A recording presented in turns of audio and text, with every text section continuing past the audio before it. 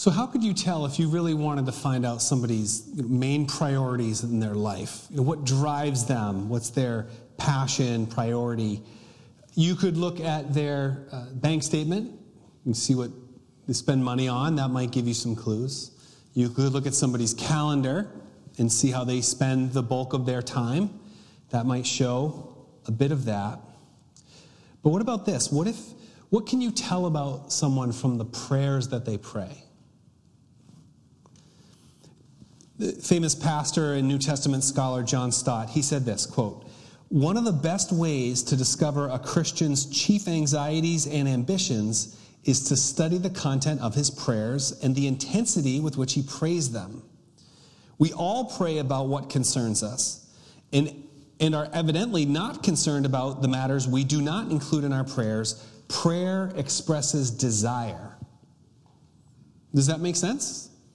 The things that are important in your life, the things you're passionate about, will probably be things that you are praying about or towards, and other things maybe not so much. This is certainly true of this prayer that was just read for us. This is the Apostle Paul writing to this young church in Ephesus, and he said, this is my prayer for you.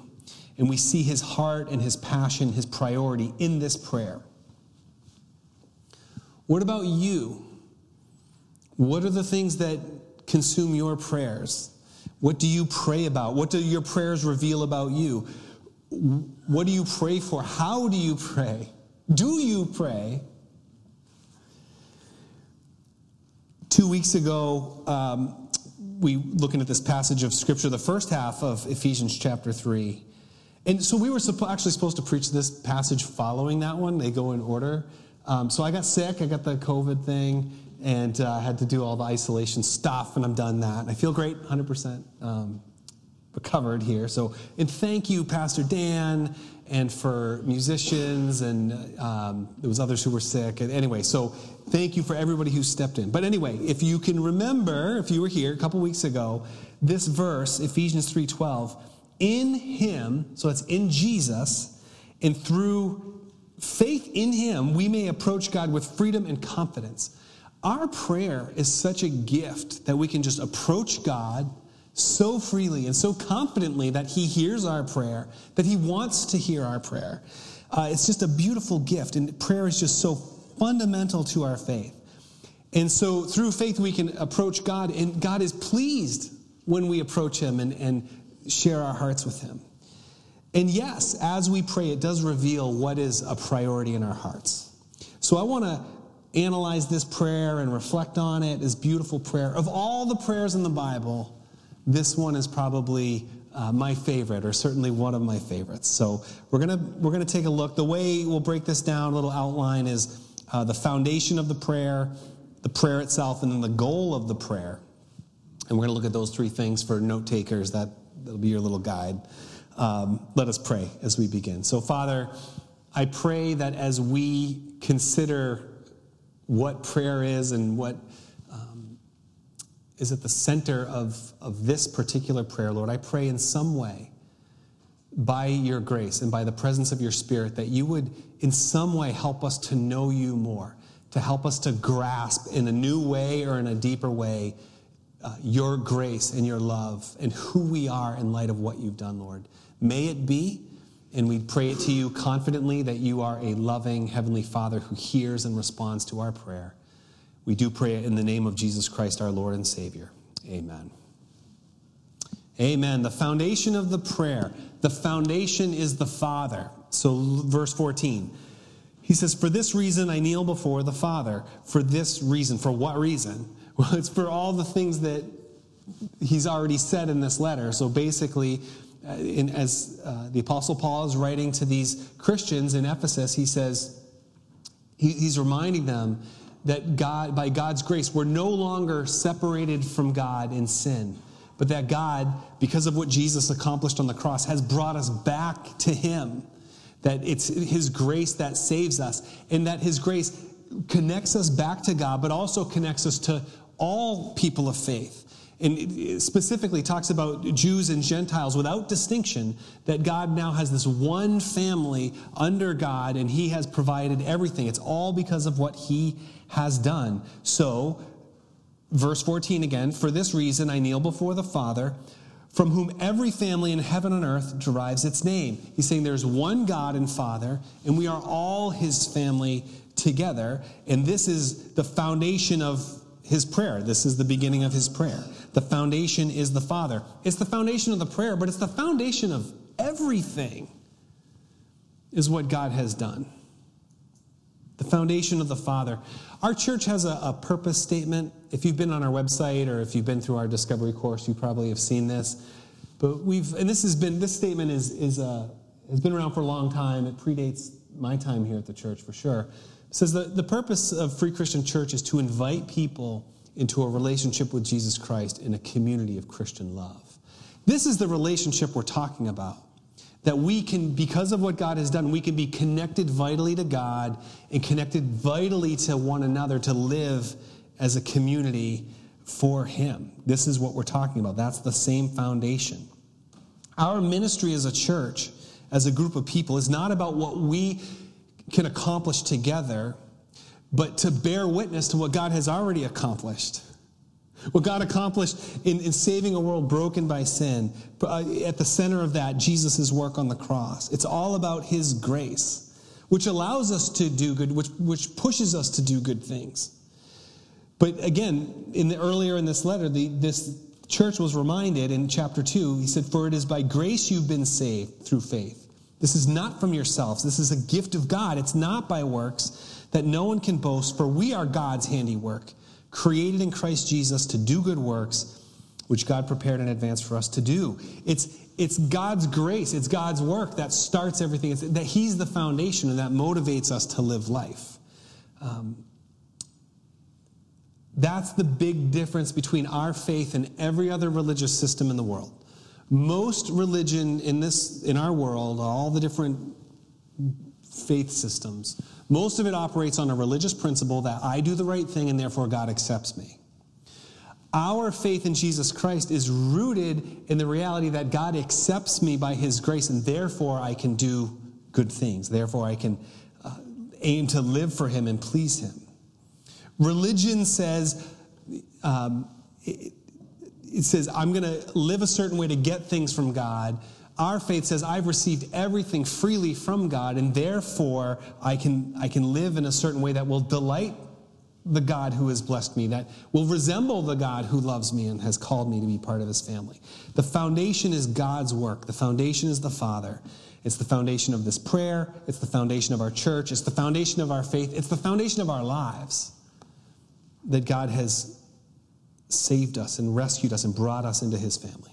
So that's the foundation of the prayer. Now the prayer itself, the prayer is a prayer for power. And I'm just going to read you this beautiful prayer, verses 16 through 19. He says, I pray that out of his glorious riches he may strengthen you with power through his Spirit in your inner being, so that Christ may dwell in your hearts through faith. And I pray that you, being rooted and established in love, might have power, together with all the Lord's holy people, to grasp how wide and long and high and deep is the love of Christ, and to know this love that surpasses knowledge, that you may be filled to the measure of all the fullness of God. He's saying, I want you to have power when I pray for you. I want God to give you power by his Spirit.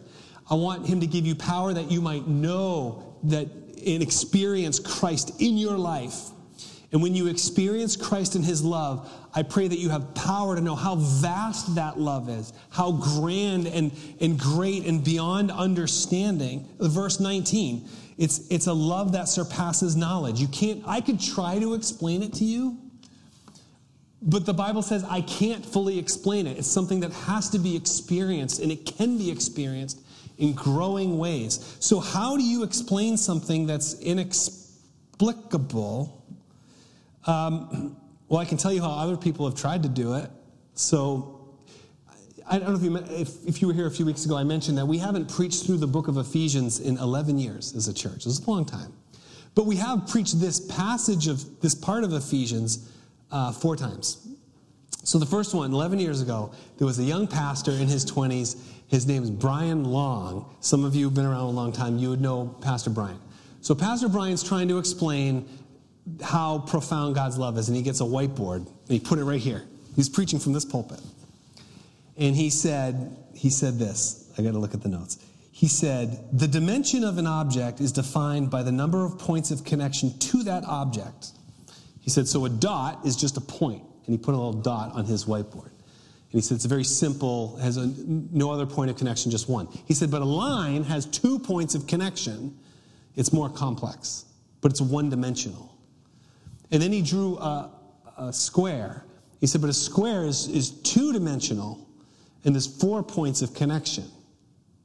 And then he kept going. He drew a cube, three-dimensional cube. And he said these are much more, obviously the cube is more complex than a line. The more dimension adds complexity. And he said, we serve a 4-dimensional God who is wide and long and high and deep. And it's 4 dimensions. And that's how amazing God's love is. It's in that we can be... this God is bigger and more profound than we can imagine, and we can be filled with all the fullness of this God, and this is a God who can do so much more than you could ever even ask. This God can do more than you could imagine. And that's how young Pastor Brian explained that with a drawing. And he drew a cube, and it was pretty good, I guess.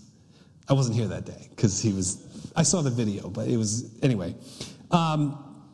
A lot of you didn't know him, but he's still doing ministry. He's on the pastoral staff of a church in the Buffalo, New York area, and he's active in our denomination, and I run into him, and he's doing great, and he's got 3 kids, and he's awesome.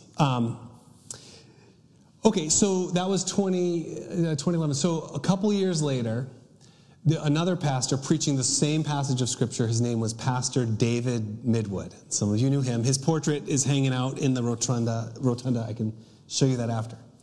But he said this. He said, in verse 19, when it says that you might be filled with the measure of all the fullness of God, he said, do you know what that means? He said, it means you can have as much of God as you want. All the fullness of God.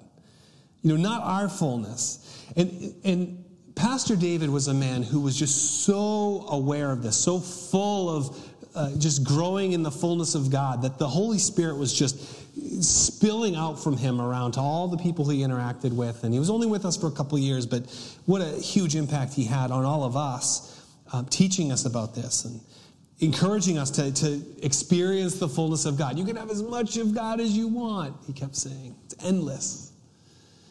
And I remember... when I was a kid, I'd go into the restaurant. I'd always love it when the restaurant had kid menu, because I could, you can color on it, and it was kid food, and it was always just right. And some restaurants didn't have a kid menu. I didn't like going to those restaurants. But as I got older, I got to eat, off the real menu, and I enjoyed that. And I remember the day that I was out to eat with my dad, and he ordered a fisherman's platter, like a big fried fish platter. And I said, I wanted my own fisherman's platter.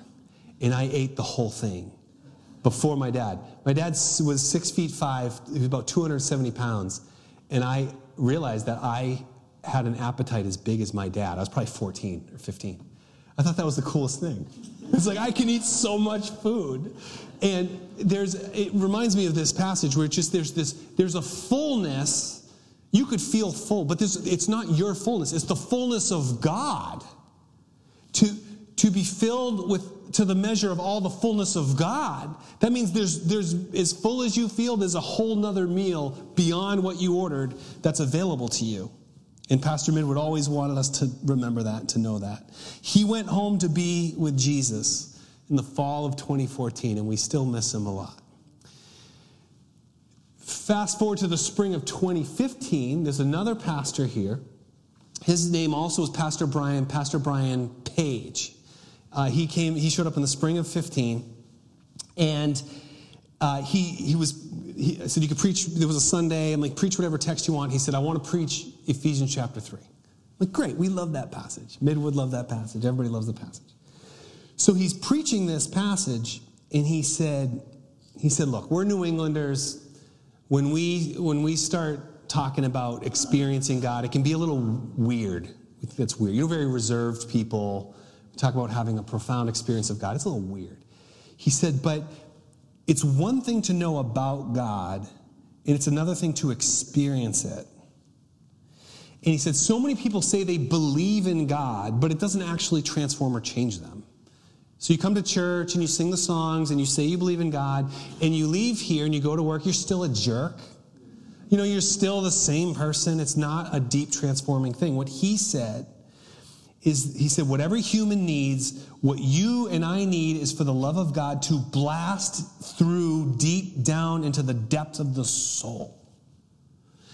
And he was a man who was just a few years before that severely addicted to drugs, was totally strung out and nearly died, came to find faith in Jesus Christ and recovery from his addiction through a Christian recovery program, devoted his life to sharing the good news of Jesus and helping other people find recovery, to training as a pastor, to preaching God's word from this pulpit.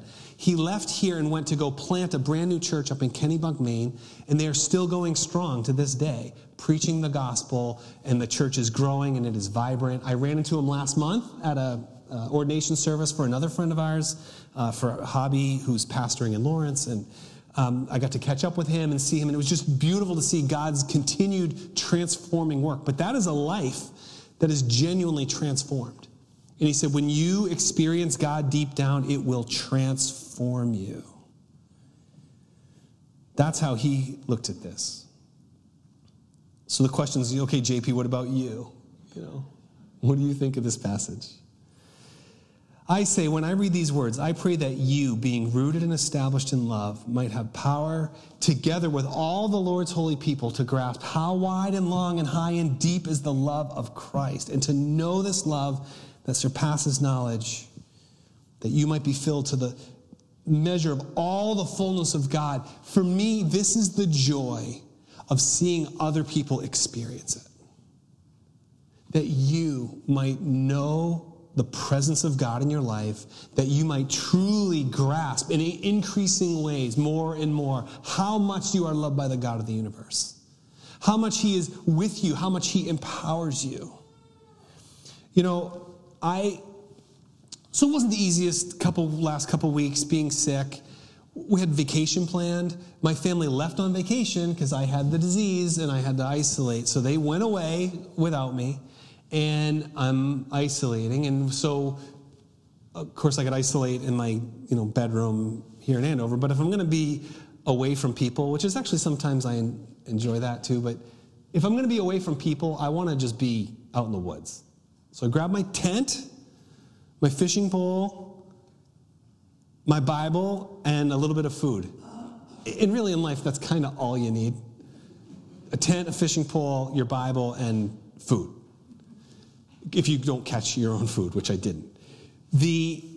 So I went way out into the woods to do my isolation out there. But it was lonely. And I was getting a little sad, and I was feeling kind of nostalgic too, and I'm thinking about a lot of stuff.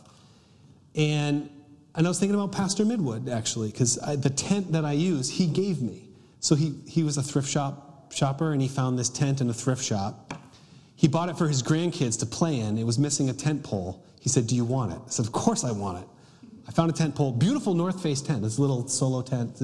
I'll have it for years. But I'm thinking about Midwood, and he gave me this tent. I was thinking about my dad, who died last year, and he had a little camping stove that the man bought when he couldn't even walk. But he bought camping gear. I don't know why, but I got all his stuff. And so I'm thinking of my dad using a little camp stove, thinking about Midwood, and thinking about my family on vacation without me. And then I was thinking, I missed church last week. It's just low. So when I got back, Fernando asked me, he said, what did God say to you when you were out there alone, in all your alone time, reading the Bible? And I said, you know what happened? In that really low moment, God just said, pray for other people. Don't worry about your own, whatever, sad, nostalgic. Just pray for people. So I just started praying for you. Praying that you would experience God, that you would know his presence and power. Praying for pastor friends who are preaching the gospel. Praying for people who are struggling deeply. Praying for people who are grieving. Just pray for other people. Get your eyes off yourself and just start praying for everyone else. And for me, when I see this is the most beautiful prayer you could pray for anybody. Pray it for yourself, but pray it for your children. Pray it for people who you know who don't know the Lord. Pray that they would in some way know that God loves them, that they can be vitally connected to God through faith, and that they could grasp how wide and deep and profound that love is. That's what this prayer does for me. What's the goal of this prayer, though? So the goal is God's glory. The goal is God's glory. This doesn't end with our experience. It's not about us. The foundation is the Father, his work. The prayer is for power to experience it, to understand it, comprehend it in some way. But the goal is God's glory. Look at verse 20. Now to him who is able to do immeasurably more than all we ask or imagine, according to his power that's at work within us, to him be the glory in the church and in Christ Jesus throughout all generations, forever and ever. To God be the glory. Because of what God has done to connect us to himself, because of that, what God has done, this God would otherwise be unknowable, but the sovereign creator of all the world cares about you, and you can know him, and you can have a truly transforming experience of God. And the result of this is that God is pleased. It brings him joy, it brings him glory. And he said, to him be the glory in the church and in Christ Jesus. So the way that Jesus brought glory to God the Father is the way that we are to glorify God the Father. Jesus was obsessed with the glory of the Father. Jesus came to seek and save the lost. Jesus came to testify to the truth. Jesus came to serve others. But he said, I've come that people might have life. But the ultimate goal of all those things was God's glory. Jesus said in John 17, Father, the time has come. Glorify your Son, that your Son may glorify you. And he said, I have brought you glory on earth by completing the work you've given me to do. Jesus is just obsessed with the glory of God, including going all the way to the cross to bring glory to God the Father. We, the church, God's people, also, our desire is to please God, to give glory to God. So the conclusion of this prayer is actually the conclusion of our church purpose statement, which I showed you earlier, but let's look at that again. So it's not just about inviting people to a relationship with Christ in this community of love, developing maturity, mobilizing to serve the church and the world. This is in order to glorify God. The reason we do all that we do is that it makes God look good. It gives him the glory that he deserves. It's all for the glory of God. And that's this beautiful prayer. Okay, so that's great, but what about tomorrow? What difference does this make? If our foundation is the Father, if the prayer is for the power to just grasp all of who he is, he's glorified in that. What difference does it make? Let me just give you one thing. Because the issue with this is that we're to be obsessed with God's glory, but when we walk out of here, do you know often what we're obsessed with? We're obsessed with our own glory. We're obsessed with our own self, our own successes, our own failures, our own priorities, our own thing, not the glory of the Father. It's easy to just fall back into that. But what happens is, depending on where your focus is, on your own glory or God's glory, you're going to respond to the world very differently. So one thing, for example, if this week you are criticized, if you're criticized this week, that means you've failed in one way or another. You either did something that was worthy of criticism, or you weren't able to keep a critical person happy enough to not criticize you, so somehow you failed. You get criticized. If you remember, or as we are criticized, remember, when Jesus was going to the cross, he says, glorify your Son, that the Son may glorify you. That Jesus' glory came through suffering on the cross, or his bringing glory to the Father came through his own suffering. That we can live life to glorify God that may not look like grand success, that God has plans and purposes which are better than we could have even planned ourselves. So we get criticized, but if my glory is in myself, then I'm I'm devastated by that. I'm furious about it because I need to always be justifying myself. I always need to, my existence, my work, my parenting, or whatever's being criticized, I have to justify myself so that my life means something. When there's threats to my self-image, through criticism or however it comes, it hurts a lot. But if I walk out of here and God's glory is my goal, then when I'm criticized, I still struggle with that, but I don't have to always be justifying myself for my work or my parenting or all these things. My identity, because my identity is not built on what I succeed, but the foundation is the work of the Father, what God has done for me, that I'm loved and accepted as his child. That's my primary identity. It's not about my performance, but it's based on God's love for me. So I can take that criticism. I can admit that I fall short. So that's how I became a Christian in the first place. I admitted that I needed a Savior, and I have a Savior named Jesus. I just want us to be a people who know with all of our hearts that the God of the universe loves you. He accepts you as his child. That you don't need to rest in your own glory, what other people think of you, but what your loving Heavenly Father thinks of you. May God give you the strength by his Spirit to know that you might truly know the love of Christ. That you might experience something of the fullness of God, and may he receive the glory now and forever. Let us pray. Father, may we be a people who go from this place experiencing you, growing in our knowledge of your love, that we would experience it and that it would transform us. And Lord, that it would lead to a way of life that glorifies you. Be glorified in your church, in us, your people, Lord. We pray in Jesus' name. Amen.